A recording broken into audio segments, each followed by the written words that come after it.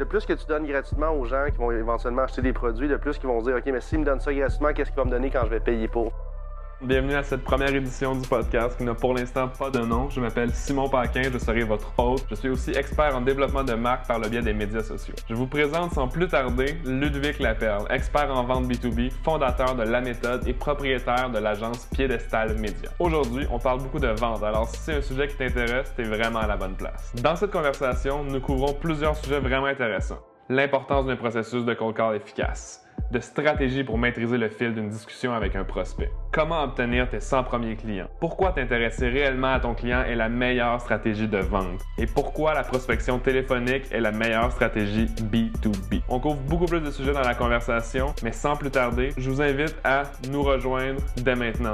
Bonne écoute!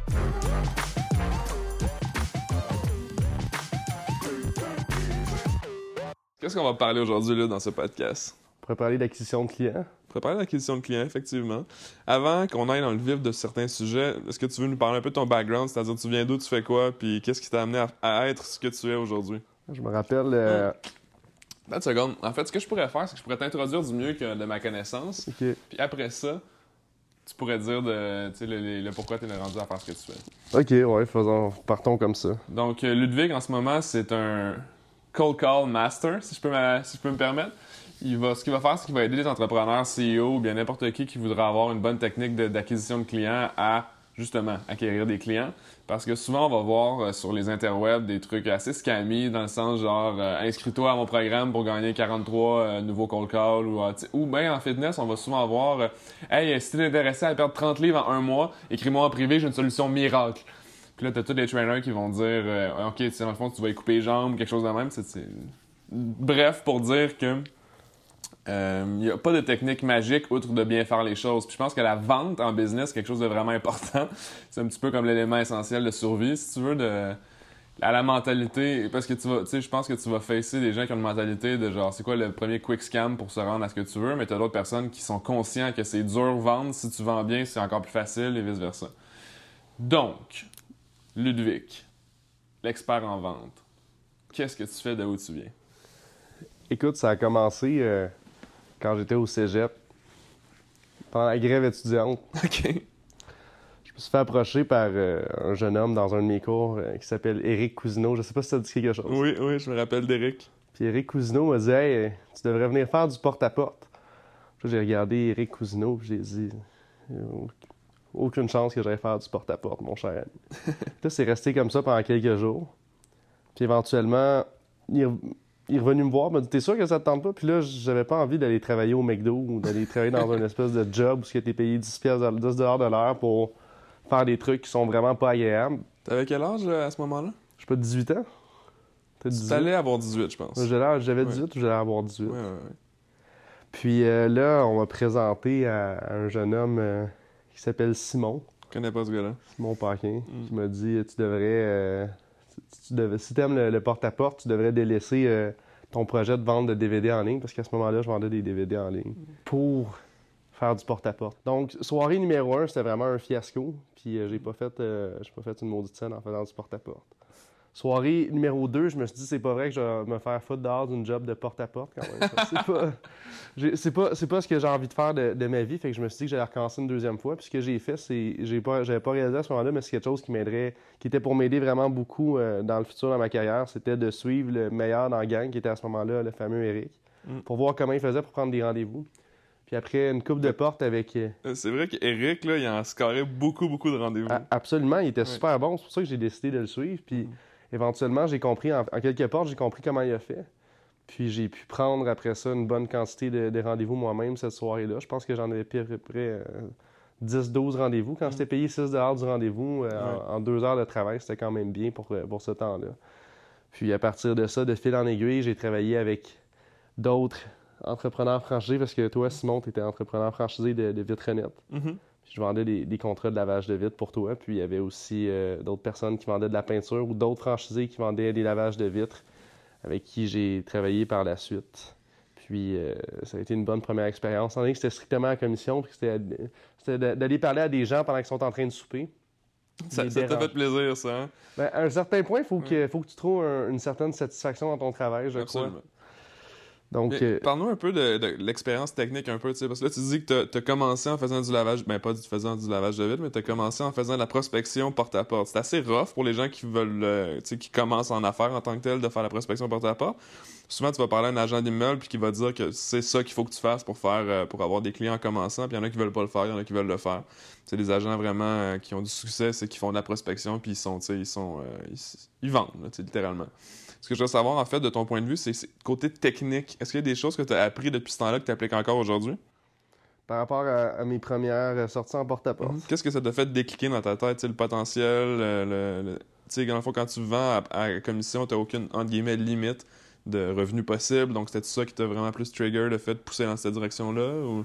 Ben, pour répondre à cette première question-là, oui. Ce qui est arrivé, toutefois, c'est que quand j'ai commencé à faire des ventes strictement à la commission, ça a été très rentable pour moi. À un certain point, je travaillais avec un entrepreneur franchisé, qui s'appelle Maître l'année suivante, puis une partie de l'année d'après. Puis il y a des semaines où, à 19-20 ans, je faisais environ 1500 jusqu'à 2000 par semaine l'été comme ça.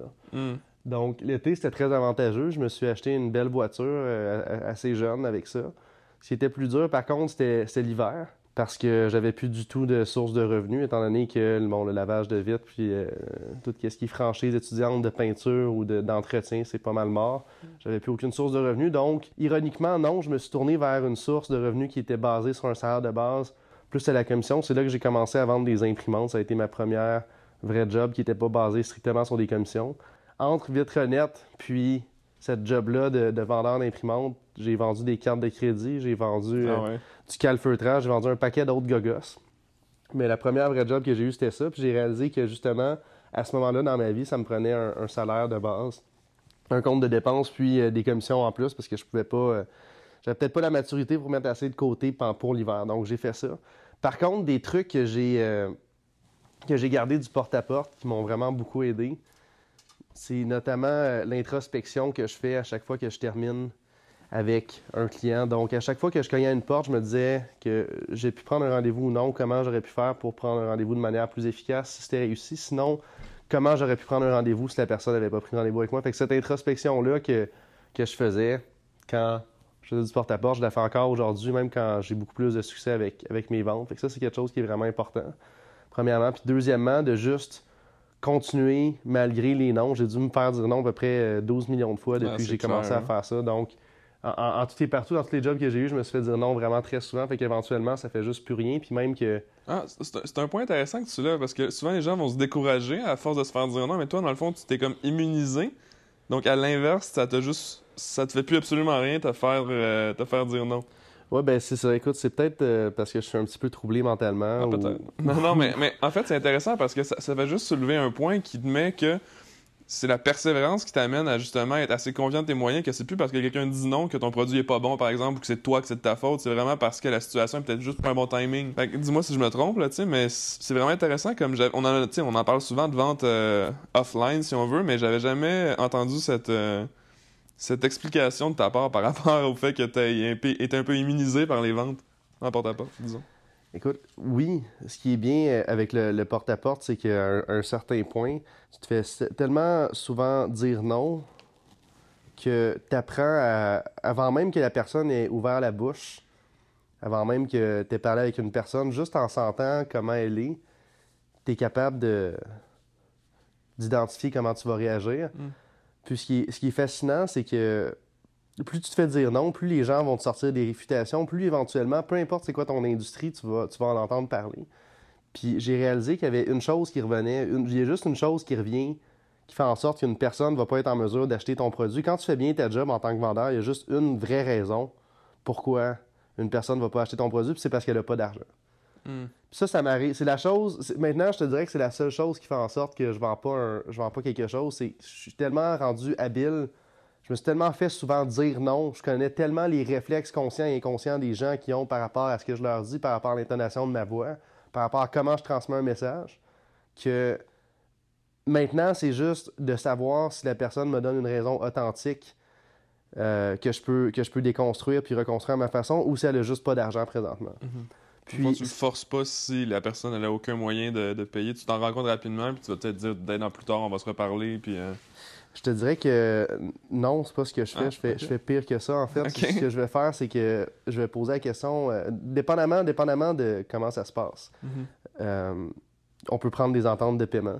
Absolument, ce qui est honnête. Oui, on peut prendre des ententes de paiement, mais il y a quelque chose qui fait souvent réagir les gens, c'est le principe de leur dire, est-ce que c'est vraiment juste l'argent qui t'empêche d'avancer en ce moment? Est-ce que c'est vraiment juste ça ton problème?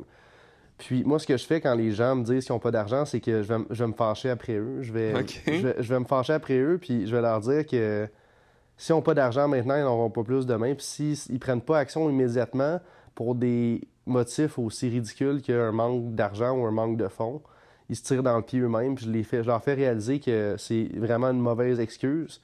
Puis qu'au final, l'argent, ça veut pas dire grand-chose s'ils sont pas capables d'investir en eux-mêmes. OK, donc toi, quand tu parles à des clients, est-ce que tu parles actuellement de ta business maintenant ou tu parles de ce que tu as réalisé par le passé au niveau de pourquoi ils devraient investir en eux-mêmes? C'était un processus. Ouais.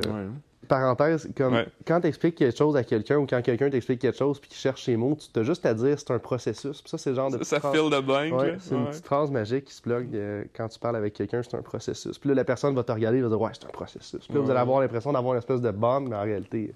C'est juste un terme qui veut dire plein de choses différentes pour chaque individu. Oui, puis. Mais c'était effectivement un processus. Puis non, c'est quelque chose qui m'est venu éventuellement. C'est que, à force de poser des questions aux gens, à force de les questionner de façon très ciblée, tu es capable de savoir c'est quoi leur vraie motivation. Puis quand tu es capable de comprendre c'est quoi leur vraie motivation, ben, tu peux savoir précisément sur quel point t'appuyer pour faire en sorte qu'une personne soit influencée par ta décision. Intéressant. Fait que l'argent, c'est pas un problème. Mais est-ce qu'il y a un problème? En fait, il devrait pas avoir de problème. Puis j'ai réalisé que c'était au vendeur de décider avec qui il voulait travailler, puis pas à l'acheteur. C'est un bon point, ça, parce que je le vois aussi dans mon quotidien assez fréquemment. Quand tu rencontres des gens, initialement, je dois tout le temps chercher un fit avant de chercher à closer quelque chose. Parce que si, justement, dans le processus, de la relation à long terme que tu vas développer avec ton client, si c'est pas le fun de travailler avec lui ou s'il est pas dans la même direction, la même mentalité que toi par rapport à ce qu'il veut, tu sais, s'il est pas on track avec ses objectifs personnels ou professionnels, que tu pédales tu vas pédaler dans le vide, là, tu sais, de ton côté de vendeur ou d'exécuteur au moment où tu vas faire tes services, tu sais. Tout à fait. Dis-moi si je me trompe, mais c'est ce que j'ai remarqué. Tu sais, le fit est pas mal plus important initialement à la première rencontre dans le cadre où c'est pas des services juste de lavage de vide, parce que tu le sais que tout le monde a besoin d'avoir des vides propres, là. Mais c'est encore drôle, tu sais, comme... Toutes les raisons sont bonnes pour arriver à une négation par rapport à quand tu fais une présentation de vente à un client, tu sais. Puis, OK, ben ça, c'est quand même ça répond à ma question. Côté de ta business actuellement, qu'est-ce que tu fais? Qu'est-ce que tu vends? Qu'est-ce que tu mets de l'avant? C'est quoi ta spécialité? Comment tu as crafté toute ton expérience depuis le passé à être ce que tu es aujourd'hui? Juste terminer sur ce qu'on était en train de dire. Effectivement, c'est prouvé qu'un meeting va être environ 50% plus efficace quand les personnes vont discuter d'intérêts communs avant de le commencer. C'est-à-dire que dans 90% des cas, un meeting va se terminer de manière positive quand les gens vont échanger versus, je pense que c'est 35 ou 40% quand les gens vont commencer directement. Puis ce que ça te permet de faire aussi, c'est de voir avec qui tu veux travailler parce qu'au final, quand tu choisis tes clients, quand tu prends le temps de parler avec une personne et de t'intéresser à elle, ça te permet de savoir si tu vas travailler avec elle dans le futur ou non. Puis à partir du moment où tu décides si tu travailles avec elle ou non, ben selon moi, ça devrait être game over. Effectivement, c'est drôle que tu mentionnes ça parce que je le fais probablement de manière automatique suite probablement à toute l'expérience du passé qui m'a amené à justement, quand tu forces quelqu'un à acheter un produit qui est pas vraiment intéressé, le type de relation après, là, je me rappelle juste, on va faire une allusion à Vitrenet, là. Tu sais, mettons, il y avait des gens qu'on rencontrait puis que, tu sais, le processus de vente avec Vitrenet je trouve qu'il était tellement optimisé pour closer on the spot qui faisait que les gens souvent se rendaient pas compte qu'ils achetaient, mettons, 350$ de lavage de vitre pour 2-3 fois dans l'été. Puis ce que ça faisait, c'est quand les gens n'étaient pas nécessairement intéressés réellement à ce service-là, c'est que rendu à la production, ben ils cancellaient le deuxième ou le troisième lavage, ils étaient pas là au premier, c'était dur à se faire payer, puis blablabla. Puis ça, c'est justement le genre de relation, je pense, que tu veux pas avoir quand tu as des clients. Oui, je suis d'accord. Puis j'ai réalisé que fallait que tu mettes de côté la satisfaction immédiate pour prendre celle qui était à plus moyen long terme. Puis ça donne rien d'aller chercher un contrat avec un client Si tu penses que ça va être de la perte de temps puis du niaisage, ça vaut la peine que tu investisses ce temps-là avec une autre personne. Puis ça m'a pris du temps à le réaliser parce que quand tu te lances, pour en revenir à ta question que tu venais juste de me poser, quand tu te lances en affaires, ton premier réflexe, c'est d'aller chercher le plus de contrats que tu peux. Parce que mon premier réflexe, Oui, je l'ai vécu la même chose. ça a été d'aller chercher le plus de contrats que je pouvais avec littéralement n'importe qui, en faisant un peu n'importe quoi, puis en faisant juste me dire que j'allais avoir le plus de contrats possible. Puis finalement, j'ai réalisé que oui, on avait des ventes qui rentraient, mais que c'était pas des ventes qui étaient réellement rentables quand on regardait concrètement combien de temps on investissait puis combien ça nous rapportait. Fait que c'est vraiment important de choisir ses clients. Puis c'est pour ça que ce que j'enseigne dans mon programme, donc j'ai un programme en ligne que je vends de 6 semaines pour les personnes qui veulent apprendre à choisir leurs clients eux-mêmes, puis à générer des ventes systématiquement sans dépenser en marketing, sans avoir de réseau. C'est la première étape. La semaine 1, ce qu'on fait.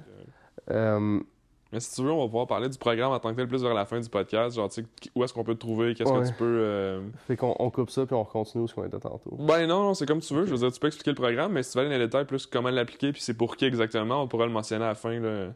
Où je voulais en venir, c'est juste que à la semaine 1, ce qu'on fait, c'est qu'on va cibler les 100 premiers clients qu'on doit viser. Les réels clients, dans le fond, justement, pour trouver ton fit exactement. et non juste de faire du numbers game. Exactement. Ouais, intéressant. Exactement, de trouver les 100 clients. Puis c'est drôle parce que hier, j'avais une discussion avec un client, justement, la compagnie s'appelle Robco. Ils font des lubrifiants industriels. Ils ont participé à l'effort de guerre. Ça fait 100 ans qu'ils existent. 100 ans. Puis, ouais, c'est exactement ça que... C'est exactement ça, la discussion que j'avais avec eux autres, c'est de prendre un 5-10 minutes de plus de préparation pour appeler la personne, plutôt que juste d'appeler systématiquement du monde sans arrêt. Ça fait vraiment une grosse différence. Quand tu t'intéresses à quelqu'un au téléphone puis tu es informé, ça change tout. Puis c'est ça qui fait en sorte que la seule raison pourquoi une personne ne te rencontrera pas, c'est si tu tombes sur sa boîte vocale. C'est un bon point. D'ailleurs, tu mentionnes justement l'aspect téléphonique, mais quand on dit prospection, les gens peuvent se dire ça peut être dans un événement de networking que tu rencontres des nouveaux, entre guillemets, prospects, ça peut être au téléphone, ça peut être par courriel. Est-ce que tu as une technique, en fait, une approche qui tu trouves plus efficace de ton côté ou c'est quelque chose qui va s'adapter à chaque individu? Pour aller chercher des nouveaux clients? Ouais. Ce qui est ironique, c'est que j'ai créé mon agence de publicité en ligne de génération de leads en faisant de la prospection téléphonique. OK. Parce que peu importe c'est quoi les annonces que tu vas faire, c'est une entreprise qui fait des annonces sur Facebook, sur LinkedIn. Peu importe c'est quoi les annonces que tu vas faire, ce sera jamais aussi simple que d'appeler directement le propriétaire de la compagnie que tu vas aller rencontrer. Parce que le propriétaire de la compagnie que tu vas rencontrer, ça ne veut pas dire qu'il va être séduit par tes annonces sur Facebook. Il y a 1 million de choses à faire d'autre que de regarder Facebook. Fait que d'entrer en contact directement avec lui, je trouve que c'est beaucoup plus efficace. En fait, la prospection téléphonique est, selon moi, est de loin plus efficace pour des relations B2B. Okay. Puis, tout ce qui est réseaux sociaux, puis marketing en ligne est définitivement plus efficace pour le B2C, donc business to consumer. Je peux le dire parce que j'ai une entreprise qui fait ça, puis de mon côté, personnellement, je fais de la vente B2B directement, donc je pense que je suis quand même très en mesure de pouvoir... Ouais, puis je te vois aller, puis c'est vrai, tu sais, je veux dire, de mon côté aussi, on se rend compte des tendances aussi, des habitudes, pas nécessairement de consommation, mais des habitudes d'utilisation de type d'individus par rapport à certaines plateformes. C'est pas les mêmes démographies que tu vas avoir sur Facebook, LinkedIn ou bien Instagram. Puis ça, je parle juste de démographie pour déterminer l'individu. Il y a le contexte géopolitique, il y a le contexte culturel, il y a le contexte de gang. Tu sais, est-ce que ta clique est sur Snapchat ou sont tous sur Instagram dans ton Instapod? Tu sais? Donc, il y a plein de... En fait, je pense que le point que tu emmènes, c'est vraiment pertinent. Où est-ce qu'on pourrait faire une tangente vers ton branding? On pourrait y arriver juste après ça. C'est ta vente, les skills de vente que tu inculques, que tu éduques les gens ou que tu t'enseignes aux gens, pardon. C'est vraiment plus en ligne B2B ou tu vas faire du B2C aussi? Ou dans ton cas, ça reste pareil au même? Bien, je vais te donner un exemple. Présentement, j'ai 4 gars qui suivent mon programme qui sont en construction. 4 ou 5. Entrepreneurs ou juste des vendeurs? Entrepreneurs. OK. À date, j'ai juste des gens qui sont en train de lancer leur entreprise. À part 2 gars qui ont fait du marketing de réseau, mais tu sais, c'est un peu comme des franchisés. Donc, mais ces 4 gars-là qui sont en construction. Comment ils suivent la méthode, qui est le nom de mon programme, soit dit en passant, c'est en allant voir d'autres entrepreneurs généraux. Donc, eux sont des entrepreneurs. Puis ce que je leur ai dit de faire, c'est se spécialiser dans une chose. Donc, de trouver leur niche, c'est quelque chose qui est excessivement important, dans quoi ils sont bons. C'est comme si je te disais, ta copine a le choix de se faire opérer par un chirurgien. Bon, elle a un problème cardiaque, elle a le choix de se faire opérer par un chirurgien ou un médecin généraliste. Qui tu vas choisir? Exactement. Fait que c'est le même principe. Fait que ce que j'explique à mes gars de construction, les quatre qui suivent mon programme, c'est qu'ils doivent se spécialiser dans une chose en particulier. Par exemple, j'en ai un, lui, ce qu'il fait, c'est juste des comptoirs de béton. Il y en a un autre que lui, ce qu'il fait, c'est du décapage, mais ultra rapide. Les deux autres sont généraux, mais je leur ai dit de se trouver des spécialités parce qu'ils se lancent. Puis il y en a un qui fait de l'intérieur, puis etc. Puis ce qui est bien avec ça, c'est qu'ils ont commencé à faire la prospection téléphonique, mais à d'autres entrepreneurs pour se faire sous-contracter des contrats. Okay. Puis, étant donné qu'ils ont suivi la ligne directrice d'étudier cet entrepreneur-là avant de l'appeler, les entrepreneurs en construction, moi, j'ai quand même un background où j'ai eu des emplois dans la construction, dans ce milieu-là. Puis, généralement, c'est un milieu qui est très masculin où les gens se foutent un peu de qu'est-ce que tu fais, puis quitter, puis c'est une question de prix, puis une affaire un petit peu plus macho. Donc, quand tu prends le temps de t'intéresser, quand un entrepreneur prend le temps de s'intéresser à un autre entrepreneur, puis qui lui dit qu'il commence, puis qu'il est prêt à mettre de l'eau dans son vin pour prouver sa valeur, ça allume beaucoup les entrepreneurs plus expérimentés, puis ça fonctionne très bien. Ça, c'est une stratégie dont on pourrait discuter, mais ce que je fais, c'est que j'incite mes gars qui viennent de se lancer en construction d'appeler d'autres entrepreneurs qui sont généraux, plus avancés, pour qu'eux se fassent sous-contracter, puis à date, ça marche super bien. Il y a un des gars dans la gang, Alex, il a fait un appel, puis il s'est trouvé un sous-contractant avec mon script. Un appel, un sous-contractant. Puis Alex, ce qui est drôle, c'est qu'il travaillait dans le Nord, je pense qu'il travaillait au Nunavut, quelque chose comme ça. Okay. Puis il vient de tout domper ça pour lancer son entreprise de construction parce qu'il en avait plein son casse de travailler dans le Nord, il n'était plus capable. Là, j'ai 1 mois et demi pour que ça parte. Puis là, il me dit qu'il est stressé parce que il y a 2 à 3 contrats à produire la semaine prochaine. Puis c'est drôle, je pense qu'il est rendu à la semaine juste 2 ou 3 de mon programme. Fait que non, je te dirais, mon script s'adapte pour aller voir ce que j'appelle des clients plus distributeurs. Dans le cas des gars de construction, c'est des entrepreneurs en construction, c'est d'autres personnes qui peuvent leur rapporter des contrats. Parce que d'aller faire du one-on-one, c'est correct, c'est bien. Qu'est-ce que tu veux dire par du one-on-one? Ben, aller cogner, mettons, tu es un entrepreneur en construction, tu vas cogner à des porte par porte. Des usines, des places, des ci, des ça, genre? Ben, ça, oui, mais ce que je veux dire, c'est, mettons, on prend l'exemple de l'entrepreneur en construction, d'aller cogner à une porte par porte, c'est moins efficace que d'aller chercher les entrepreneurs qui ont déjà des contrats. OK, je comprends. Puis, j'ai donné un truc sur ma page Facebook sur comment aller chercher des contrats quand tu es dans la construction, mais c'est un truc qui est assez limité à une porte à la fois. C'est sûr que c'est très bon, tu peux aller chercher des contrats comme ça, mais si tu veux être encore plus efficace, c'est d'aller chercher des personnes qui vont te présenter les opportunités directement. Donc, du B2B. Fait que c'est sûr que je vais prêcher pour ma paroisse puis dire que le script, donc le cold calling puis la sollicitation à froid est plus puissant parce que un consommateur, peu importe comment tu vas le rejoindre, tu vas toujours aller chercher un consommateur à la fois. Même si tu fais de la publicité, c'est des ventes uniques. Tu peux faire beaucoup de ventes uniques, mais ça reste des ventes uniques. Tandis que quand tu vas voir une entreprise, ben, ça va te rapporter plusieurs lignes de revenus. Fond, exactement. C'est intéressant. Intéressant. Puis, tu sais, pour faire le segue entre genre ta technique de cold calling et puis, tu sais, ton identité professionnelle, si on veut, ton branding ou ton personal branding, comment est-ce que tu te distingues entre les deux? Parce que tu as mentionné justement par ta page Facebook que tu utilisais donc ta page pour aller chercher plus ratissé large, disons, puis après ça, tu vas closer sur du one-on-one. Est-ce que c'est quelque chose que tu sais, est-ce que c'est ta stratégie actuellement en termes de publicité personnelle? Ou création de contenu ou stratégie ou appelle-le comme tu veux? Mon branding a 2 buts. Le premier but, c'est de me faire connaître puis d'avoir une preuve sociale à afficher à mes clients. Puis ce qui est intéressant maintenant, c'est que vu que j'ai décidé de faire davantage de coaching aux entreprises, quand je prends un rendez-vous avec un client, je l'ajoute sur LinkedIn. Puis mes vidéos sont sur LinkedIn, mes vidéos sont aussi sur Facebook. Des fois, les clients vont jusqu'à Facebook, mais généralement, quand j'ajoute sur LinkedIn, ça s'arrête à ça. Ils vont voir mes vidéos, ils vont voir qu'il y a des gens qui aiment, qu'il y a des gens qui commentent, qu'il y a beaucoup de personnes qui disent que ce que je dis fait du sens. Fait que quand je vais les rencontrer, j'ai beaucoup plus de crédibilité. Puis ils ont envie de travailler avec moi, puis c'est super agréable. Pour ce qui est de ma page Facebook, puis aussi un peu de mon LinkedIn, définitivement, c'est pour vendre mon programme de 6 semaines dont on pourra reparler plus tard.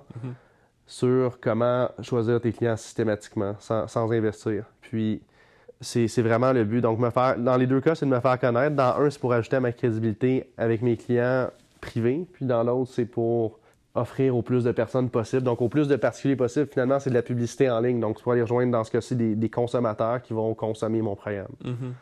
C'est vraiment intéressant parce que tu utilises les 2 techniques, pas nécessairement les techniques de vente, mais tu utilises les deux, entre guillemets, besoins d'une clientèle type, c'est-à-dire tu vas aller au B2B et B2C pour rejoindre ton B2B et rejoindre le B2C. Fait que les deux, ils se complètent dans un sens par ton marketing mix, si je comprends bien. Exactement, puis c'est important de faire les deux. Puis souvent, les gens, je me suis souvent fait dire « Ouais, mais toi, t'es pas focus sur une affaire. Puis c'est drôle parce que je me fais dire ça souvent par des gens qui sont coachs, mais qui n'ont pas de clients. Tu sais, des coachs, mais qui n'ont pas de business ou qui n'ont pas réellement de clients avec qui ils travaillent, qui font juste coacher d'autres personnes à faire quelque chose, puis c'est correct.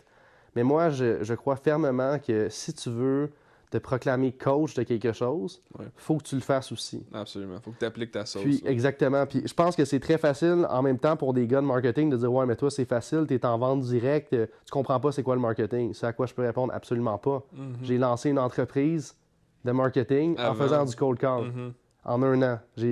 On a des clients, notamment on a Century 21, on a la Great West qui regroupe London Life puis Liberté 55, on a Northeast Mortgages, on a le groupe Northeast en fait, avec un paquet d'autres clients super, on a le groupe Altitude qui vendent des condos, on a une super belle liste de clients, on a monté ça en 1 an strictement sur le cold call. Fait que ça me permet de dire non seulement que j'ai bâti une entreprise avec ce que j'enseigne en 1 an, puis deuxièmement, de dire, oui, c'est bon le marketing en ligne, j'ai une business qui en fait, mais quand tu veux rejoindre des CEO d'entreprise efficacement, le cold call, c'est mieux. Ah, absolument. Je suis d'accord avec toi sur l'aspect où est-ce que c'est ce que je veux dire à mes clients. C'est pas nécessairement une chose qui va faire la différence dans ta business, mais par contre, de maîtriser les j'aime pas ça nécessairement utiliser le terme funnel parce que c'est pas nécessairement des funnels, c'est juste des outils marketing différents.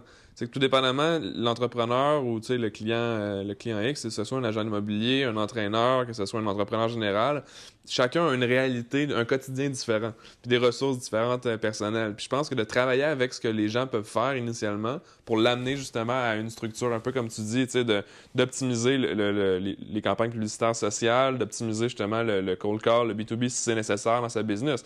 Parce que je connais beaucoup d'entreprises qui marchent exclusivement au référencement. C'est quand même toujours fascinant dans le sens que ce que ça me dit, c'est moi quand quelqu'un me dit que ça marche juste au référencement, soit il y a du marketing social A1, ultra facile, qui rejoint les gens exactement de la bonne manière, puis qui rejoint les bonnes personnes, ou 2, le produit est tellement bon qu'il n'y a même pas besoin de faire de marketing que les gens en parlent. Ouais, je suis d'accord. Mais dans l'autre situation où tu veux, comme ton client justement qui veut starter sa business, puis d'ici 1 mois et demi, il faut que ça marche, là, il n'y a pas le temps, il n'y a pas le 2 ans d'essai à mettre son produit sur le marché puis tester, voir si c'est intéressant. Il faut qu'il aille faire du cold call, il faut qu'il aille prospecter, il faut qu'il appelle des clients. Puis je pense que au début d'une business, c'est ça qu'il faut que tu fasses pour tester ton produit. Tu vas le faire évoluer tellement plus rapidement si justement tu fais de la prospection. Absolument. Qui est souvent comme pas mal vu, mais que les gens ont souvent peur d'en faire quand c'est super simple si c'est juste une conversation au final que tu vas chercher avec quelqu'un, tu sais. Mon script, c'est un outil qui aide, mais au final, il faut juste que la personne se décide réellement à prendre le téléphone puis à appeler. C'est vraiment juste ça. C'est vraiment, vraiment juste ça. Puis comme tu dis, je trouve que c'est intelligent ce que tu viens de dire. Il y a beaucoup trop de personnes qui vont concentrer tous leurs efforts sur payer pour un site Internet, des T-shirts. Puis je parle pas de toi, ce que tu fais du branding. Non, je sais, c'est différent. Toi, tu fais du content marketing. Puis d'ailleurs, je trouve que c'est quelque chose qui est super bon. Je suis en train de le faire moi-même pour lancer mes programmes. Mais je te parle vraiment d'investir dans des gogos. Ouais. De penser qu'un quick shit va vraiment corriger ta business. De penser que parce que tu te fais faire 5000 cartes d'affaires, un site Internet, des chemises, des gogos, c'est complètement différent de ce que toi tu fais. Je veux juste qu'on comprenne la nuance. Parce que tu fais du content marketing, puis c'est excellent, c'est pas la même chose. Je pense que tout se complète dans cette direction-là. Ce que je veux dire, c'est que dépenser en branding, dépenser en plan d'affaires, je connais des gars qui passent des heures. Tu sais, je parle pas juste de produits dérivés, je parle de plan d'affaires puis de planification excessive. Là. Overthinking, là. Overthinking, puis surtout, c'est que ce monde-là remettre à plus tard, puis s'en rendre. Je sais pas s'ils s'en rendent compte, en fait, mais. Ben oui, la procrastination, c'est une plaie, là. C'est une plaie exactement, pour notre société. Comme... Ouais, mais c'est parce que là, je suis en train de travailler sur la planification, je vais avoir fini dans 1 mois, dans 2 mois, dans 2 semaines, peu importe. C'est beau que tu planifies, mais ça te donne rien à un moment donné. Puis la semaine passée, j'ai vendu un programme à quelqu'un, un gars super cool, qui me dit « Ah, mais là, je veux commencer, mais je sais pas c'est quoi mon idée de business. » J'ai dit « On s'en fout c'est quoi ton idée de business. L'important, c'est que tu veuilles aider les autres puis que tu veuilles dans une direction. Rencontre des clients, ils vont te le dire de quoi ils ont besoin. » Puis tu vas savoir si tu peux leur offrir. Exactement. Puis t'as juste à faire ça. Au lieu de commencer à te faire un plan d'affaires de 200 pages, tu n'en vas pas rien présenter à personne. Non, c'est ça. Faut que tu testes dans le marché le plus rapidement possible. Je pense que c'est de toi, justement, qu'on riait de... Tu lisais le livre de Ogilvy, si je me trompe pas? Oui, que j'ai juste ici, que je lis à peu près 4 fois par jour, parce que c'est comme ma Bible. Ce qui était excellent que je trouvais là-dedans, qu'on en a discuté un peu, c'est le temps de gestation des campagnes marketing. Attends, ça, c'est sur l'aspect, mettons, après la procrastination, disons, de commencer la business. Quand t'es dans le business, souvent, les gens, ils vont dire...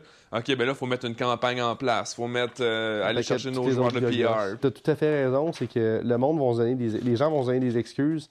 Avant de commencer, de tester. Puis moi, je prône vraiment cette paroisse-là dans le sens que l'action va donner des résultats et va te permettre de te revirer le plus rapidement possible. Absolument. C'est une espèce de... Je sais pas, je vais pas spéculer, mais c'est la mentalité un peu du start-up de LA où est-ce que c'est break things fast puis reconstruit. Mais ça, c'est bon au moment où tu commences. Une fois que ta machine est huilée, tu peux juste continuer à build up sur ça, mais je suis pas sûr que c'est une technique qui est utile à long terme, dans le sens que, tu sais, c'est tout le temps recommencer les stratégies qui fonctionnent déjà, c'est pas nécessairement la stratégie la plus logique, mais de build là-dessus, tu sais, de build sur des actions rapides, c'est vraiment quelque chose d'intéressant. Je vais te laisser lire la page. C'est vraiment amusant. En gros, ça parle du temps de gestation d'une agence de publicité, ou dans ce cas-ci, c'est juste une entreprise au sens large. Ça dit gestation, un rat, 22 jours, un lapin, 31 jours, une moufette, 62 jours, une hyène, 100 jours. On dirait qu'ils ont juste pris des animaux dégueulasses. Puis une agence de publicité, 117 jours. Donc, un peu plus qu'un genre de 3 mois et demi avant vraiment d'avoir des clients et que ça décolle. Attends, avant d'avoir lancé la campagne, t'as peut-être des clients 3 mois plus tard. Oui, t'as raison. Mais ce qui est quand même fascinant avec ça, c'est que la réflexion n'est pas nécessairement longue à faire quand tu fais de la stratégie ou que je rencontre des clients où on va parler de, justement, bon, c'est quoi le plan d'action? Les gens, ils veulent pas, genre, que je prépare quelque chose pendant 5 mois puis que je revienne après ça 2 ans plus tard. Avec les médias puis la consommation actuelle des gens, ça se passe hier, le contenu, tu sais. Si t'es pas relevant sur des topics politiques, dans le cadre où c'est politique ta business, là, tu sais, je veux vraiment pas spéculer sur tout le monde la même chose, mais tu sais, faut que ça soit relevant in time, le contenu que tu fais. Puis ça sert à rien de over-planifier dans le long terme ce que tu penserais pour... Ah non, c'est fascinant. Mais j'en connais des startups, là je fais des guillemets en ce moment avec mes doigts, je connais des startups qui, 2 ans plus tard, 3 ans plus tard, 4 ans plus tard, c'est une immense abeille. Ils sont en train de... Es-tu allergique? Non.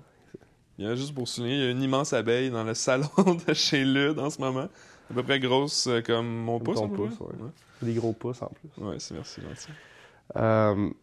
Juste du monde qui se donne une mentalité start-up, mais plus une mentalité start-up où tu vas te donner des excuses pour pas avoir encore eu de clients. C'est ça. Puis, on va aller à des networking, on va s'impliquer dans des organisations, puis c'est correct, mais c'est pas ça qui va faire en sorte que tu vas être capable de survivre. Exactement, de profiter du lifestyle que tu voulais avoir quand tu as décidé de te lancer en affaires.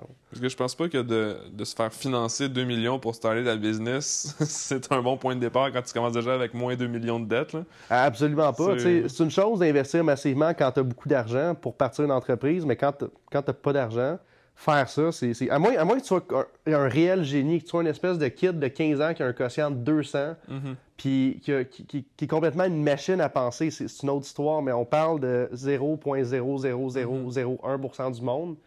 Puis je pense que ces personnes-là vont juste pas se poser de questions, agir, puis ça donne des gars comme Mark Zuckerberg ou Bill Gates. C'est une autre classe de personnes, puis malheureusement, on n'a pas tous ce degré d'intelligence-là. Par contre, on peut en prendre conscience, puis s'adapter, puis comprendre c'est quoi notre type d'intelligence, puis monétiser cet aspect-là. Je pense qu'effectivement, l'aspect de monétisation à court terme, c'est le plus important pour une business, d'où l'aspect de savoir comment bien cold caller. Ce que je trouve quand même pertinent, comme premier épisode de podcast, on parle de la base d'une business.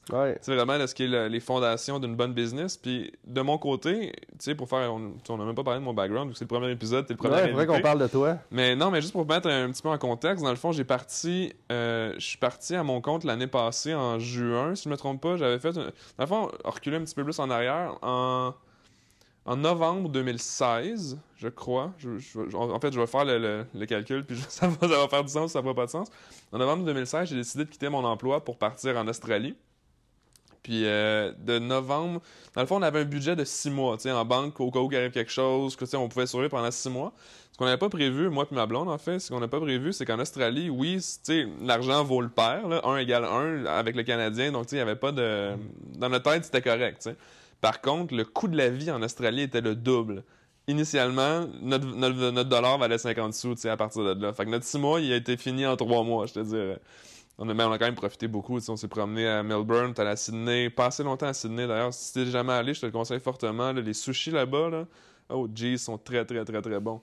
Puis ce qui est drôle là-dedans, c'est que on est allé dans un centre d'achat où est-ce qu'au sommet du centre d'achat, il y avait plein de restaurants vraiment de luxe. Puis c'était là qu'il y avait des restaurants de sushis, puis c'était une belle expérience. Bref, je ferme la parenthèse.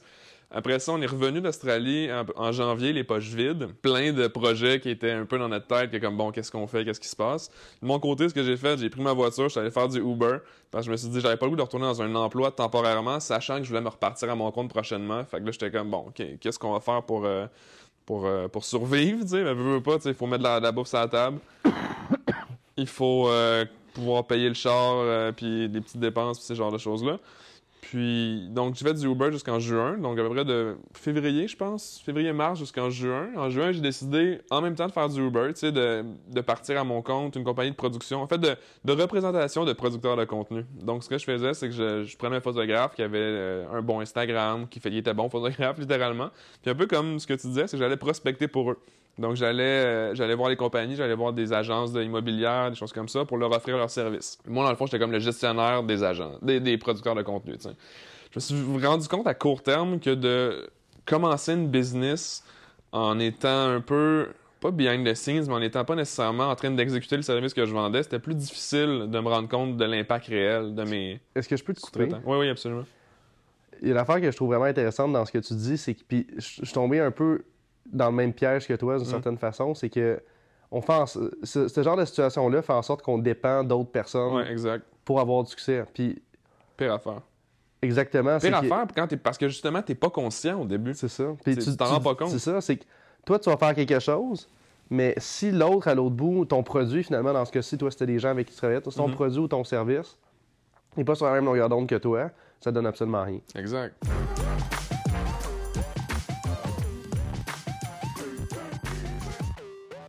Outre travailler avec les professionnels, disons, créatifs que je représentais, ce que je me rendais compte, c'est que d'être derrière le livrable, donc de pas nécessairement être la personne qui livrait le service, ça faisait en sorte que j'avais pas le contrôle sur les résultats, je devais faire beaucoup de gestion de courriel et tout. Donc, j'avais beaucoup de temps sous la main. Ce que j'ai fait, c'est que j'ai pris un emploi de gestionnaire de projet au niveau publicitaire, mais plus au niveau imprimé, pour une entreprise qui est fermée aujourd'hui. Avec ça, je roulais les deux business en même temps. Je roulais l'espèce de compagnie de gestion d'influenceurs avec la compagnie que je travaillais 40 heures semaine. Que je faisais de la représentation pour cette business-là. Ça a duré à peu près de septembre jusqu'à février. À février, la business, dans le fond, j'étais plus certain si je voulais continuer de l'avant, autant la business personnelle que dans mon rôle de gestionnaire de projet, parce que j'étais prête à faire plus de consultations avec mes clients actuels, que je continue à travailler avec eux. Ce qui m'a amené à, je pense, c'était pas nécessairement un choix prémédité, mais c'était juste comme une suite logique aux actions que je prenais, c'est que je commençais à donner des conseils stratégiques en termes de médias sociaux aux clients que j'avais dans le cadre de mes deux business. Je me suis rendu compte qu'il y avait beaucoup de valeur avec ce service-là. C'est-à-dire où est-ce que les clients, ils savaient que ça existait, les médias sociaux, ils savaient que c'était quelque chose qui était important, entre guillemets, pour leur business, tout dépendamment c'était quoi leur business, mais ils savaient pas comment les utiliser de manière optimale, jouer avec l'algorithme, comment trick un petit peu les temps de publication puis tout ça. Moi, recherchant toujours ça, de manière personnelle, je suis quelqu'un qui est obsédé par apprendre tout le temps une nouvelle stratégie marketing, puis les réseaux sociaux m'intéressent personnellement beaucoup, donc c'était comme juste naturel pour moi de présenter des stratégies à des clients que je voyais par d'autres types de projets qui fonctionnaient, puis vice-versa, etc. Puis ce qui a amené le fait que je fais ce que je fais aujourd'hui, c'est-à-dire que je suis la personne qui livre le service. Pour finir la boucle, on disait que quand tu livres pas le service au début, tu as un petit peu plus de misère à quantifier si c'est rentable ou pas, puis si c'est ce que tu veux vraiment faire ou pas vraiment faire. Puis moi, ayant un impact direct dans la vie des gens, quand je les rencontre, au moment où on travaille ensemble, c'est ce qui me fait le plus triper dans ma job en ce moment. Puis j'aurais jamais su ça initialement avant de faire tout le processus que j'ai fait partant d'avant l'Australie même, puis qui remonte jusqu'en 2012 avec Vitronet, tu sais. Okay, c'est un peu le background que j'ai. Ce qui fait qu'aujourd'hui, on est assis ensemble à discuter de comment retourner à la base, donc comment vendre. Est-ce que toi, de ton côté, là, tu aurais des stratégies que tu voudrais donner aux auditeurs de ce podcast, des stratégies applicables de la méthode, que tu penses qui pourraient être utiles pour aider les gens à juste sortir un petit peu de leur torpeur, d'imaginer que de bâtir un empire initialement, c'est peut-être gros et compliqué, mais qu'au final, c'est super simple puis pratique. D'après toi, pour les gens qui vont nous écouter, ce serait quoi le plus grand défi au niveau de la vente? Je te dirais que que je pense que les gens qui vont m'écouter, c'est qu'il y a une personne, il va y avoir deux personnes, je pense, je spécule. Puis on va pouvoir se faire dire dans les commentaires si c'est vrai ou si c'est pas vrai. Mais personne 1, sa business va super bien, elle est un peu désuète côté technologique, puis elle n'a pas nécessairement de notoriété sociale. Tu sais, le social proofing que tu parlais tantôt, ils n'en ont pas. Donc, ça marche exclusivement par référencement à leur business, puis ils ont peur de pas être dans le bateau quand ça va comme passer à... Les gens vont pas nécessairement prendre le temps de te rencontrer en vrai pour juste passer vers faire une vidéo sur LinkedIn, voir ton contenu, puis t'appeler après par... Tu sais, le référencement change, parce que, tu sais, nous, si on s'habitue à travailler comme on travaille, ben les enfants de nos enfants qui naissent avec un iPhone dans le front, là, ça va être différent, tu sais, les techniques d'influence un petit peu, je te dirais. Des genres de Teletubbies, mais avec un iPhone. Genre avec le genre de Teletubbies. Fait que tu sais, t'as le client que sa business, ça roule, mais qu'elle a aucune présence sociale. Je dis client, mais genre auditeur, disons. Puis je pense que t'as l'autre où est-ce qu'elle veut vraiment des conseils pratiques sur comment vendre, puis comment développer, puis avoir des clients. Parce que souvent, une business qui va m'approcher, c'est pour les deux problématiques. T'sais, ça va être genre, soit ça va bien dans le vrai monde, mais j'aimerais ça être meilleur dans le monde online, ou l'autre où ça va pas bien dans le vrai monde, mais mon online fonctionne. C'est-à-dire qu'ils comprennent le branding, ils comprennent les thématiques, ils comprennent les stratégies, entre guillemets, sociales, mais ça convertit pas. Donc, c'est ces deux personnes-là, je pense que tu pourrais leur donner peut-être des conseils pratiques. Ben, la première personne, moi, ce que je ferais, c'est je donnerais le plus de valeur possible aux gens gratuitement. Mm-hmm.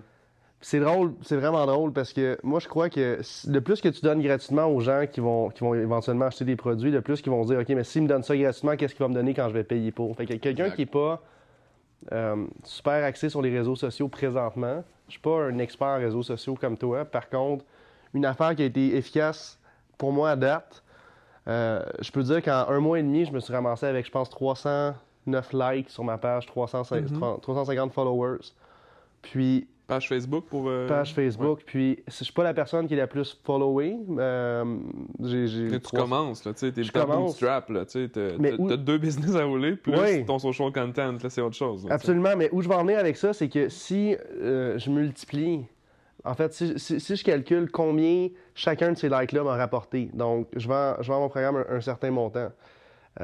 Si je regarde à combien je vends mon programme présentement, puis combien de likes j'ai eu, chaque like me rapporte une somme qui est quand même très intéressante. On parle de peut-être un 35-40$ par like sur ma page. Mm-hmm. Ça veut dire que je peux comprendre, parce que je donne des trucs gratuits aux gens, parce que les gens voient de la valeur à ce que je fais, les gens qui vont me suivre, je vais peut-être être suivi moins massivement, mais les gens qui vont me suivre vont, en moyenne, me rapporter de 35 à 40$ de vente. Ce qui est considérable. Si je me dis que je fais ce qu'on appelle scaler, donc augmenter graduellement mon budget publicitaire pour avoir plus de gens qui me suivent, si je garde toujours le même prix par like que j'ai, c'est à chaque fois que j'ai un like, je me dis que ça me rapporte entre 35 à 40$, mm-hmm. Je me rapproche de mon objectif. Et quelqu'un qui n'est pas connu sur les médias sociaux, je dirais, premièrement, donne le plus de trucs possible gratuitement. C'est excessivement puissant, puis les gens vont apprendre à te connaître, puis tu vas vraiment avoir plus de valeur comme ça. C'est drôle parce que j'ai donné un truc gratuit comme ça. Je fais une capsule sur comment prendre un rendez-vous avec un CEO en 60 secondes. En fait, j'ai donné 2 trucs sur comment... Un qui était sur comment obtenir le cellulaire d'un CEO, puis l'autre qui était sur comment closer un CEO en 60 secondes. En fait, comment pouvoir lui parler, comment passer le gatekeeper. Puis, ironiquement... Souvent, le gatekeeper étant appelé la secrétaire ou l'employé. Pour pas généraliser, mais c'est souvent l'adjoint. La personne qui est entre le prospect et toi. Puis c'est drôle parce qu'il y a un gars qui m'a appelé qui fait de la vente un peu comme moi. Je ne vais pas dire un peu comme moi, qui fait ça différemment. Il y a un autre modèle d'affaires que le mien. Il m'a appelé et m'a dit « Mais tu peux pas dire ça gratuitement au monde. Tout le monde va être capable de le faire maintenant. Puis tout le monde va comprendre ça. » Ça donne la chaîne à la compétition quand tu donnes des conseils gratuits. Oui. Puis toi, ça va juste monter ton leverage de pouvoir décisionnel puis de notoriété. Puis... Tu sais, oui, puis ce que j'ai trouvé dommage là-dedans, c'est que moi, je me sens comme un artiste. C'est ma job de trouver des nouvelles solutions pour être capable de closer des ventes. Puis quand j'ai trouvé cette solution-là, put it out there, puis d'en trouver d'autres après. Puis c'est aux gens qui me suivent de comprendre que ces trucs-là vont venir de moi en premier. Mm-hmm. Puis que je vais les donner gratuitement.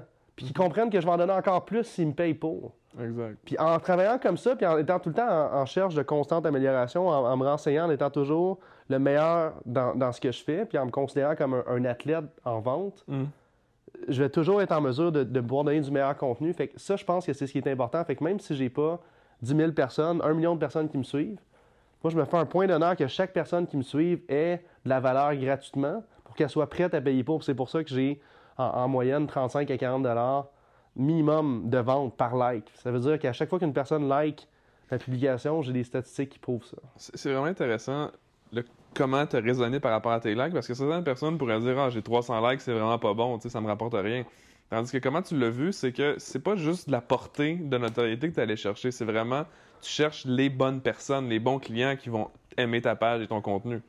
Oui. Donc, je pense que c'est bon d'avoir 300 clients versus 300, entre guillemets, likes. Absolument. Puis ce qui est fascinant, c'est qu'en même temps, je bâtis un brand avec ça. C'est que je suis payé par du monde qui aime réellement mon contenu pour bâtir mon brand. Ouais. Fait que je suis pas pressé d'avoir 10 000... C'est sûr que j'aimerais avoir 10 000 likes. Si je me dis que ces 10 000 likes-là vont me rapporter... T'imagines? Comme je dis, c'est intéressant pour moi. Puis... À l'autre client, qu'est-ce que tu dirais? À l'autre client qui veut des trucs plus pratiques. Mais pas plus pratique, mais que il fait du social content, mais ça convertit pas. OK. Donc, il aurait besoin de plus de trucs, justement, en lien avec le cold calling. Exact. Parce que cette personne-là, 98,5% du temps, je te dirais, elle pense que les gens vont venir à sa business puis qu'elle n'a pas besoin d'aller les chercher. Ça, c'est le portrait typique. Ce qui est pas, ce qui est un réflexe normal, parce que c'est pas tout le monde qui sont, entre guillemets, aussi à l'aise à faire de la vente. De la vente étant de la sollicitation. Mais il y a une manière, je pense, de faire de la vente qui peut être intéressante, puis le fun, puis facile aussi. Genre, comme on disait au tout début du podcast, développer une relation normale, puis voir si ton service est utile pour quelqu'un ou ton produit, tu sais. Oui, tout à fait, je suis d'accord. Puis ce qui arrive avec ça, c'est que quand tu es réellement passionné par ce que tu fais, tu as vraiment envie de le faire, ça sonne cliché de dire que tu es passionné par ce que tu fais, mais quand tu as vraiment envie de faire quelque chose, peu importe c'est quoi, tu vas pas sentir que tu le vends à personne. Exact. Puis si ça te dérange de vendre quelque chose qui te passionne, tu fais pas la bonne affaire en ce moment. Absolument. Je pense le meilleur exemple pour ça, là, c'est les gars de construction ou les gars de mécanique automobile. Tu sais, des gars vraiment là, très gars typiques, un peu détachés des émotions. Puis je dis pas que tous les gars de construction ou de mécanique sont de même, mais je suis en train de faire un stéréotype un petit peu. Ces gars-là sont d'excellents vendeurs. Tu vas les voir, là, il va t'expliquer ça dans un jargon que tu vas pas comprendre, complètement incompréhensible. Ouais, ben là, ton machin, ton wrench est déranché, puis ton exhaust fait, je sais pas trop quel gaga, je sais pas, je connais vraiment pas la mécanique. Ton alternateur est sur le point de sauter, change ta belt. Sinon, ton auto roule plus, c'est fini, tu comprends tout de suite, tu sais. Puis le gars, c'est exactement de quoi il parle, fait qu'il te le vend, tu te poses pas de questions, tu sais. C'est un peu la même chose. Donc, premièrement, tu devrais pas te sentir mal de déranger, entre guillemets, des personnes. Tu les déranges pas. Tu es égoïste de pas les appeler si tu as vraiment une solution qui peut changer leur vie et les aider, premièrement. Deuxièmement, la chose sur laquelle tu vas le plus souvent te heurter quand tu vas faire la prospection téléphonique et qui est juste désagréable, c'est les boîtes vocales. Le monde répond... Comment tu passes cette étape-là? Bon. Moi, je pense pas. Je sais que comme j'ai dit tantôt, en fait, je sais pas si je l'ai dit tantôt, mais je vais le répéter juste pour être sûr parce que c'est excessivement important. Les gens veulent se faire closer. Les gens veulent se faire dire « va dans cette direction-là plutôt que dans l'autre ». Puis comment ils veulent se faire closer? Par de la confiance. Donc, comment tu fais ça dans un appel où tu vas obtenir un numéro de téléphone? Je vais parler un peu de la vidéo, grosso modo, que j'ai faite par rapport à obtenir le numéro de téléphone d'un CEO, le numéro de téléphone cellulaire. Comment ça fonctionne? C'est que moi, si je veux vraiment rejoindre un CEO, là, puis j'ai pas le temps de niaiser, puis une couple de fois que j'appelle, puis à un moment donné, c'est que je t'appellerai pas 10 fois non plus. Ce que je vais faire, c'est que je vais appeler la gatekeeper ou le gatekeeper, puis je vais littéralement dire ceci. Ludvic Laperle à l'appareil, je dois rencontrer Simon. Faut que je lui parle immédiatement. Silence. Puis là, la personne va être complètement déstabilisée. On va décortiquer le processus ensemble. Premièrement, j'ai pas le temps de lui demander comment elle va. Je m'en sacre. J'ai pas le temps qu'elle me demande comment je vais. Je m'en fous. Je dois rencontrer Simon. Je dois le rencontrer. Est-ce que ça veut dire que j'ai un rendez-vous avec lui? Non. Est-ce que ça veut dire que je le connais? Non. Ça veut dire que je dois le rencontrer. C'est la réalité. Je dois le rencontrer. Puis le fait que je me nomme par mon nom complet me donne une importance inconsciente à la personne à qui je parle. Okay. Puis le fait que je te nomme par ton prénom va sous-entendre que je te connais personnellement. Donc, tu additionnes un ton autoritaire avec un message qui est court et concis, avec une personnalisation du message, avec un discours qui est juste basé sur vraiment, vraiment l'autorité. Dans à peu près 80% des cas, ça va fonctionner, je vais être capable d'obtenir le cellulaire du président de la compagnie.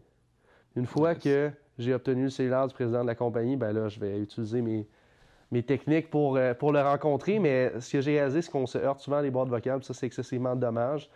Donc, si t'es tanné de te heurter contre une boîte vocale, mets de la pression aux bonnes places, puis ça va définitivement t'aider.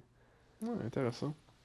Très, très pratique. Est-ce que tu penses que c'est applicable pour plusieurs types de personnalités ou c'est vraiment juste dans les gens qui sont peut-être plus type A puis qui vont foncer puis qui n'auront pas peur? Parce que souvent, l'élément de...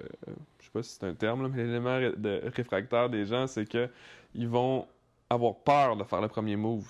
Qu'est-ce que tu dirais comme conseil à ces gens-là? Je dirais que la peur ne doit pas être un moteur d'action. Puis si tu as peur de dire, attends, on va faire le calcul de combien de mots ça prend pour faire mon script téléphonique.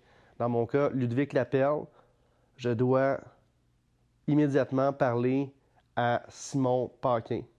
9 mots. 10 mots avec ton nom de famille. Non, parce que j'ai dit Paquin, 9 mots. 9 mots. 9 mots, ouais. Si tu as peur de dire 9 mots à une personne que tu connais pas, que tu vas probablement rencontrer, mais qui ne saura même pas que c'est toi quand tu vas la rencontrer, parce que si tu vas, c'est une secrétaire ou un adjoint, tu passes devant, si tu as peur de dire 9 mots à une autre personne pour vendre ton produit, c'est parce que tu crois pas assez à ton produit. Fait que ce que je dirais à une personne, c'est, écoute, tu as le droit d'être moins fonceur, d'être plus laid-back, c'est bien correct, là. Mais si 9 mots au téléphone à une personne que tu connais pas, qui, by the way, c'est rien de dramatique, tu n'es pas en train d'appeler quelqu'un pour... Dans le fond, est-ce que tu vas dédramatiser la situation avec un client potentiel ou avec un client qui va vouloir apprendre la bonne méthode, justement? Je vais le déconstruire complètement. Je vais te donner l'exemple de Mario. Tu vas refaire sa mentalité de qu'est-ce qu'est de la prospection, dans le fond. Exactement. Je vais te donner l'exemple de Mario. Mario, c'est un client... En fait, non, c'était le top vendeur d'un de nos clients à piédestal. Donc, pas à moi personnellement, mais à mon entreprise de marketing.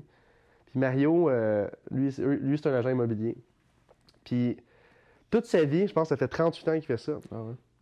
Toute sa vie, Mario, tout ce qu'il a fait, c'est être doux puis être un petit agneau avec ses clients. Puis c'est ça qui a fait en sorte qu'il y a eu du succès. Mais quand je l'ai rencontré, j'ai demandé combien de rendez-vous le mois passé il avait été capable de prendre en cold calling. Il m'a répondu 2.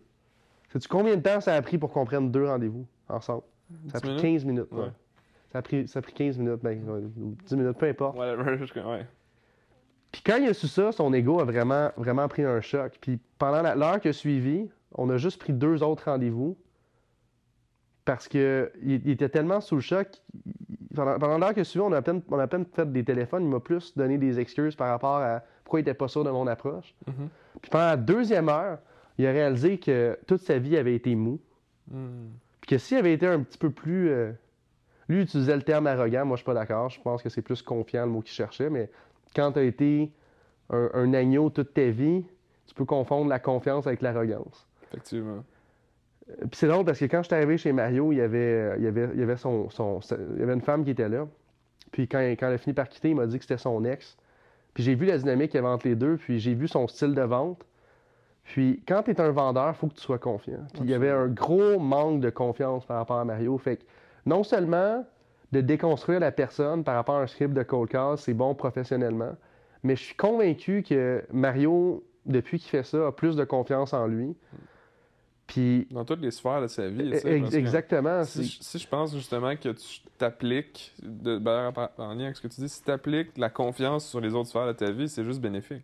Absolument. Puis ce qui est arrivé avec Mario dans ce cas-ci, c'est que c'est juste un gars qui n'avait pas confiance. Puis, tu sais, ce que je t'ai dit tantôt, c'est les gens veulent se faire dire d'aller dans une direction par de la confiance. C'est juste, c'est vraiment... La vente, c'est juste ça. C'est comme, va par là, écoute-moi, je m'en occupe. Puis Mario a compris ça, puis depuis ce temps-là, ben, tu sais, c'est sûr qu'il est capable de prendre plus de rendez-vous. Fait que ce qui est important, c'est de se dire, si tu veux être un entrepreneur, tu veux avoir ta business. Si tu n'as pas confiance en ton propre produit, pourquoi ton client devrait avoir confiance? Tu es trop mou pour prendre le téléphone puis dire à quelqu'un, hey, t'en as besoin. Ouais. Puis là, qui t'obstine un peu, puis tu dises non, t'en as besoin. Parce que tu as fait des recherches avant de le rencontrer. Absolument, bien sûr. Tu dis pas ça à n'importe qui. Ça, c'est vraiment cadre B2B, tu dirais. Oui. OK, cool. quelqu'un, mettons, qui vend des produits, exemple, qui va vendre je sais pas, moi, il va vendre des chapeaux, une marque de linge, par exemple. Comment tu ferais ton approche de manière de prospection en tant que tel? Ou c'est juste peut-être pas dans ta spécialité? Je veux pas que tu dises n'importe quoi non plus. Moi, côté, c'est sûr qu'il y a la partie funnel de vente, donc vendre des produits uniques avec du marketing, mais si on parle vraiment... Ça, c'est plus B2C dans ce cas-ci. Moi, ce que je ferais, c'est que je vois toujours ça d'un point de vue distributeur. Fait que tu vends des t-shirts, tu vends du linge. Moi, si je peux t'aider, je vais pas t'aider à aller... Ma compagnie, mon agence de pub peut t'aider, mais si tu me demandes à moi personnellement, qu'est-ce que je ferais? J'irais voir des personnes qui vont distribuer tes vêtements. J'irais closer des gens pour qu'ils vendent tes t-shirts. J'irais voir des boutiques de linge pour qu'ils vendent tes t-shirts pour toi. Je suis un fervent fan de faire travailler les autres pour faire ce que tu as à faire exactement à ta place. T'sais, ton temps devrait être employé strictement à de la créativité puis à des loisirs. Puis le reste du temps, ça devrait être le temps des autres qui est occupé à gérer ce que tu entreprends. OK, fait que ça, c'est du niveau B2C, tu déléguerais beaucoup plus. Ben, tu me dis demain matin, là, j'ai un t-shirt, là, puis je vais en vendre 100 par mois. Ouais. Moi, ce que je ferais, c'est... Il y a certaines personnes qui, comme toi, tu bâtirais un brand autour, puis c'est super bon. Ben, qu'il y a une étape. Là, exactement. Toi, ce que tu fais, c'est ça. Ben, tu sais, dans le sens que ça dépend à quel genre de personne tu demandes. Tu sais, un gars comme toi, tu vas répondre, moi, je bâtirais un brand, je ferais telle affaire, je ferais des vidéos, je ferais ci. Ouais. Moi, ce que je te répondrais, c'est que j'irais chercher des distributeurs. Est-ce que tu aurais plus de succès, j'aurais plus de succès? Je ne sais pas. Je pense que ce serait relativement similaire. Puis le point, c'est pas de savoir qui aurait plus de succès dans ce cas-ci. Le succès est quantifiable personnellement par le client. C'est ça. Au final. Mais c'est ça. Mon point, c'est pas tant de dire qu'est-ce qui marcherait mieux ou moins bien, mais c'est que certaines personnes vont avoir des stratégies axées sur le branding. Moi, ce que je ferais, c'est que je pense que 100% des choses que tu fais peuvent être délégables par du B2B par les réseaux d'autres personnes. Fait que j'irais voir un distributeur de t-shirts, puis c'est très facile de closer du monde. Surtout dans l'industrie de la mode comme ça. Il y a 6 principes de persuasion qui existent. Il y en a un qui s'appelle la rareté, l'exclusivité.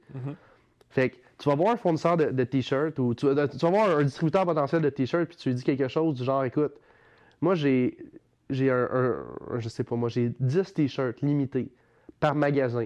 J'ai spoté ton magasin parce que ça m'intéressait de faire rentrer ça ici, mais j'en ai juste 10. Puis mon cost c'est tant, puis toi tu peux les vendre tant. Mon cost c'est, je sais pas, c'est 60$, puis toi tu peux les vendre 450$. J'en ai juste 10. Là. Puis si c'est pas toi qui les prends, je te le dis, là, moi je veux travailler avec toi, mais je m'en vais au bord de la rue, puis je sais qu'il va me les prendre, il m'a déjà appelé. Quelque chose comme ça. Tu sais. Ouais. C'est très facile, puis moi je ferais travailler les gens à ta place. Puis une fois que tu as ça, une fois que tu as des distributeurs, que les gens commencent à connaître ton produit, là, moi, je travaillerais plus avec quelqu'un comme toi sur le branding. Mais dans ton cas, peut-être que toi, tu ferais l'inverse. Tu ferais du branding, puis quand tu es plus populaire, bien là, les gens viendraient à toi pour... C'est exactement ça.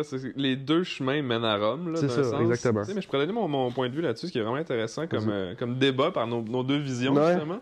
C'est que moi, comment je l'approcherais initialement, c'est... Bon, qu'est-ce qui vaut ton produit? Qu'est-ce qui vaut aux yeux de ta clientèle type? Puis, on va définir cette valeur-là ensemble au début pour s'assurer que tu parles à la bonne personne, à la bonne audience, que tu vas vendre de la bonne manière. Parce que les habitudes d'achat des individus, clients A, B, C, D, sont toutes différentes. Ça, tu parles de la vente en ligne, plus? Je parle de vente en ligne, exactement. Parce que moi, comment je verrais ça initialement pour faire, entre guillemets, travailler les autres, c'est que je dirais... Bon, ton produit, il vaut quoi? Il vaut quoi aux yeux de ton audience cible? Puis comment tu peux faire en sorte que les gens... Pas qu'ils prêchent, mais que les gens... parlent de ton produit. Pas qu'ils en parlent, non. Le terme m'échappe. Là, c'est plus au niveau de valorise à sa juste valeur, mais pas sa juste valeur, excuse-moi, à la valeur associée à la marque. Donc, c'est plus... Crédibilité, notoriété. Ouais, exact. Plus au niveau de la crédibilité du produit, tu sais. À quel point c'est approuvé socialement, ce produit-là. Ouais.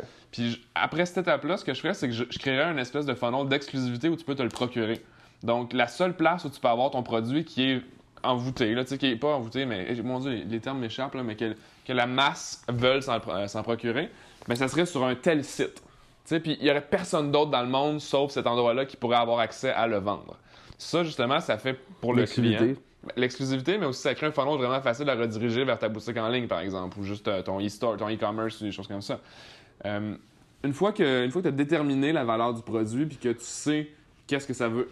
Personnellement, tu sais, avant que ça commence, tu sais qu'est-ce que ça peut valoir pour le client potentiel. Là, tu commences à faire du marketing d'influence. Pour ceux qui ne savent pas c'est quoi du marketing d'influence, c'est que tu vas mettre dans les mains des gens influents, donc par rapport aux médias sociaux, Instagram, Facebook, LinkedIn, Twitter, n'importe où, ce que les gens ont une certaine audience, qui parle à ta clientèle cible, bien entendu. Tu vas mettre le produit dans leurs mains, tu vas leur faire un contrat d'influenceur. On pourra en parler plus en détail là, si on a à travailler ensemble. Mais tu vas faire un contrat avec l'individu pour créer du contenu, donc du content marketing. C'est une stratégie qui est connue depuis longtemps, mais qui est beaucoup plus facile à distribuer par les médias sociaux. Donc là, ça va être aussi simple que tu vas aller prendre tel influenceur qui parle avec une audience qui t'intéresse beaucoup. Tu vas mettre le produit dans leurs mains, tu vas dire sortez-moi 3 à 5 photos dans cette thématique de couleur-là, une palette qui est on-brand pour nous, la compagnie, puis utiliser tel hashtag pour que les gens puissent retrouver le contenu puis que ça commence à faire effet boule de neige. Une fois que les influenceurs locaux ou internationaux de ton produit, ils ont le produit dans les mains, ils l'aiment, authentiquement, ils vont l'aimer parce que la ligne est mince entre est-ce qu'ils vont le promouvoir parce que tu es payé pour le promouvoir ou parce qu'ils l'aiment vraiment. Toi, ce que tu veux des testimonials, des témoignages de gens qui trippent vraiment sur le produit. Une fois que ça crée ça crée une espèce d'effet boule de neige, puis là, c'est là que tu n'as pas, entre guillemets, besoin de vendre. Tu crées ton funnel par la notoriété de ton produit qui va ramener à ta boutique en ligne, qui est le seul endroit où les gens peuvent se procurer ton produit. Après ça, avec toute cette data-là que tu as les gens qui vont vers ta boutique, là, tu vas appeler un gars comme Piedestal Media, Louis ou toi, puis qui vont créer des funnels justement de distribution, de retargeting de tes contenus en tant que tel marketing à d'autres audiences similaires, puis là, tu refunnels jusqu'à temps que chaque client potentiel qui voit ton contenu, entre guillemets, marketing, soit un client qui achète puis qui convertisse. Non, je suis tout à fait d'accord avec toi. D'un point de vue en ligne, c'est exactement ce qu'il faut faire. Puis... ce qu'il faut, je sais pas, mais ce qui marche d'une manière, d'un point, ça fonctionne. Donc, c'est ça. C'est une stratégie en tant que telle. Là, je suis d'accord avec toi, puis je trouve que ça revient... Ce que tu dis revient exactement à la même chose, c'est-à-dire offrir une exclusivité, une expérience à des personnes qui achètent un produit. Par une méthode qui est juste différente. Oui, exactement. Fait que ça serait la méthode 2. La méthode 2, ouais. Merci, Lud, de ton temps. Je sais qu'on est rendu à peu près à 1 heure approximativement. Est-ce qu'il y avait des choses que tu voulais parler par rapport à tes produits, services? Ça serait comme le bon timing. Où est-ce qu'on peut te trouver aussi sur les médias sociaux par la suite? Écoute, rapidement, le programme de 6 semaines qui s'appelle la Méthode, à date, il y a plus d'une dizaine de personnes dans le dernier mois et demi qui l'ont suivi, puis tout le monde a été satisfait. Comment je travaille, c'est que à toutes les semaines, à tous les lundis, on va se parler. En fait, le vendredi, je vais t'envoyer un module, donc des lectures à faire pour la fin de semaine. Puis les lundis, on va se parler pour t'assurer que tu vas aller chercher des ventes pendant la semaine. Comme j'ai expliqué tantôt, semaine 1, on va cibler tes 100 plus grands clients. OK. On va étudier ta concurrence, tes 5 plus grands concurrents. Qu'est-ce qu'ils font de bien? Qu'est-ce qu'ils font de mal? Tu prends ce qu'ils font de bien, tu laisses de côté ce qu'ils font de mal. On va étudier les 6 mécanismes de persuasion. Tantôt, je parlais de rareté, d'exclusivité. Il y en a 5 autres, on en parle. Semaine 2, je te donne mon script de cold call, littéralement le script qui m'a permis où je me suis fait dire non des millions de fois pour que tu puisses te faire dire oui quand tu veux. Oui. Qui m'a permis de closer des meetings avec des multinationales comme Kraft, ABB, Pfizer, autant avec des travailleurs autonomes quand j'ai lancé ma compagnie. Semaine 3, je te donne des scripts plus avancés. Je te donne un cours gratuit avec mon partenaire Louis pour t'expliquer le marketing en ligne. Je donne des scripts email, des scripts LinkedIn. Mes scripts email, by the way, sont ouverts. En fait, sont répondus 20% du temps. Donc, un 20% de taux de réponse pour des scripts d'email. Je vais aussi te faire un script sur mesure pour toi de téléphone pour que tu puisses prendre des rendez-vous en fonction de ta personnalité. Semaine 4, je t'explique comment devenir ami avec ton client. Première étape de ton processus de vente, première rencontre, comment marquer la personne, puis t'assurer qu'à la fin du meeting, elle dit « OK, mais quand est-ce qu'on commence plutôt que je te rappelle dans 2 semaines? » Cool. Semaine 5, comment optimiser ton taux de close, comment faire en sorte que tu es capable de suivre un client. Si tu n'as pas closé à cette étape-là, que tu sois capable de le closer par la suite. Semaine 6, je t'explique comment déléguer tes ventes. J'ai déjà eu 10 représentants à ma charge qui avaient entre 28 et 65 ans, qui faisaient en moyenne 90-100 000 par année. Donc, je t'explique comment faire pour les garder motivés puis optimiser cette équipe-là. Comment je fonctionne, c'est 6 semaines. Puis, c'est tellement important pour moi que les gens soient satisfaits que s'ils n'ont pas de clients au bout de 6 semaines, mon engagement, c'est de les rembourser à 100%. À date, c'est pas arrivé. Donc, un investissement pour que tu sois capable d'aller chercher des clients, que tu t'es accompagné, ça fait longtemps ou non, ça fonctionne. On va juste travailler des choses différentes ensemble. Donc, ça, c'est quelque chose que je peux faire. Sinon, je suis toujours disponible pour t'accompagner, littéralement prendre du temps avec toi pour prendre des rendez-vous, t'expliquer comment c'est quelque chose que je peux faire. Puis bien sûr, Piedestal, si tu veux générer des leads pour ton entreprise, on se spécialise là-dedans. Cool, excellent. Puis sur les socials, est-ce qu'on peut te trouver ou est-ce que tu es le plus actif? Bien sûr, écoute, j'ai mon côté social, je suis beaucoup plus suivi sur LinkedIn. J'ai à peu près 7500 personnes qui me suivent sur LinkedIn. Sur Facebook, j'en ai à peu près 350. Les deux, je suis là. Il y a aussi mon site web, laméthode.ca, où tu vas avoir plus en détail qu'est-ce qui se passe dans ce fameux programme. Excellent. Excellent. Merci beaucoup. Merci à tout le monde de nous avoir écoutés. C'est vraiment... je pense que ça a été une belle expérience. Comment tu as trouvé ça? D'accord, on fera ça... On fera une part 2, comme tu disais, peut-être un petit peu plus tard. Puis s'il y a des choses que vous voudriez qu'on aborde lors d'une part 2, vous auriez des questions que vous aimeriez rediriger à Luc, je vous invite à communiquer avec lui ou écrire dans les commentaires. Je sais pas, je vais le publier où, ça encore, mais probablement quelque chose sur Facebook ou un blog, quelque chose comme ça.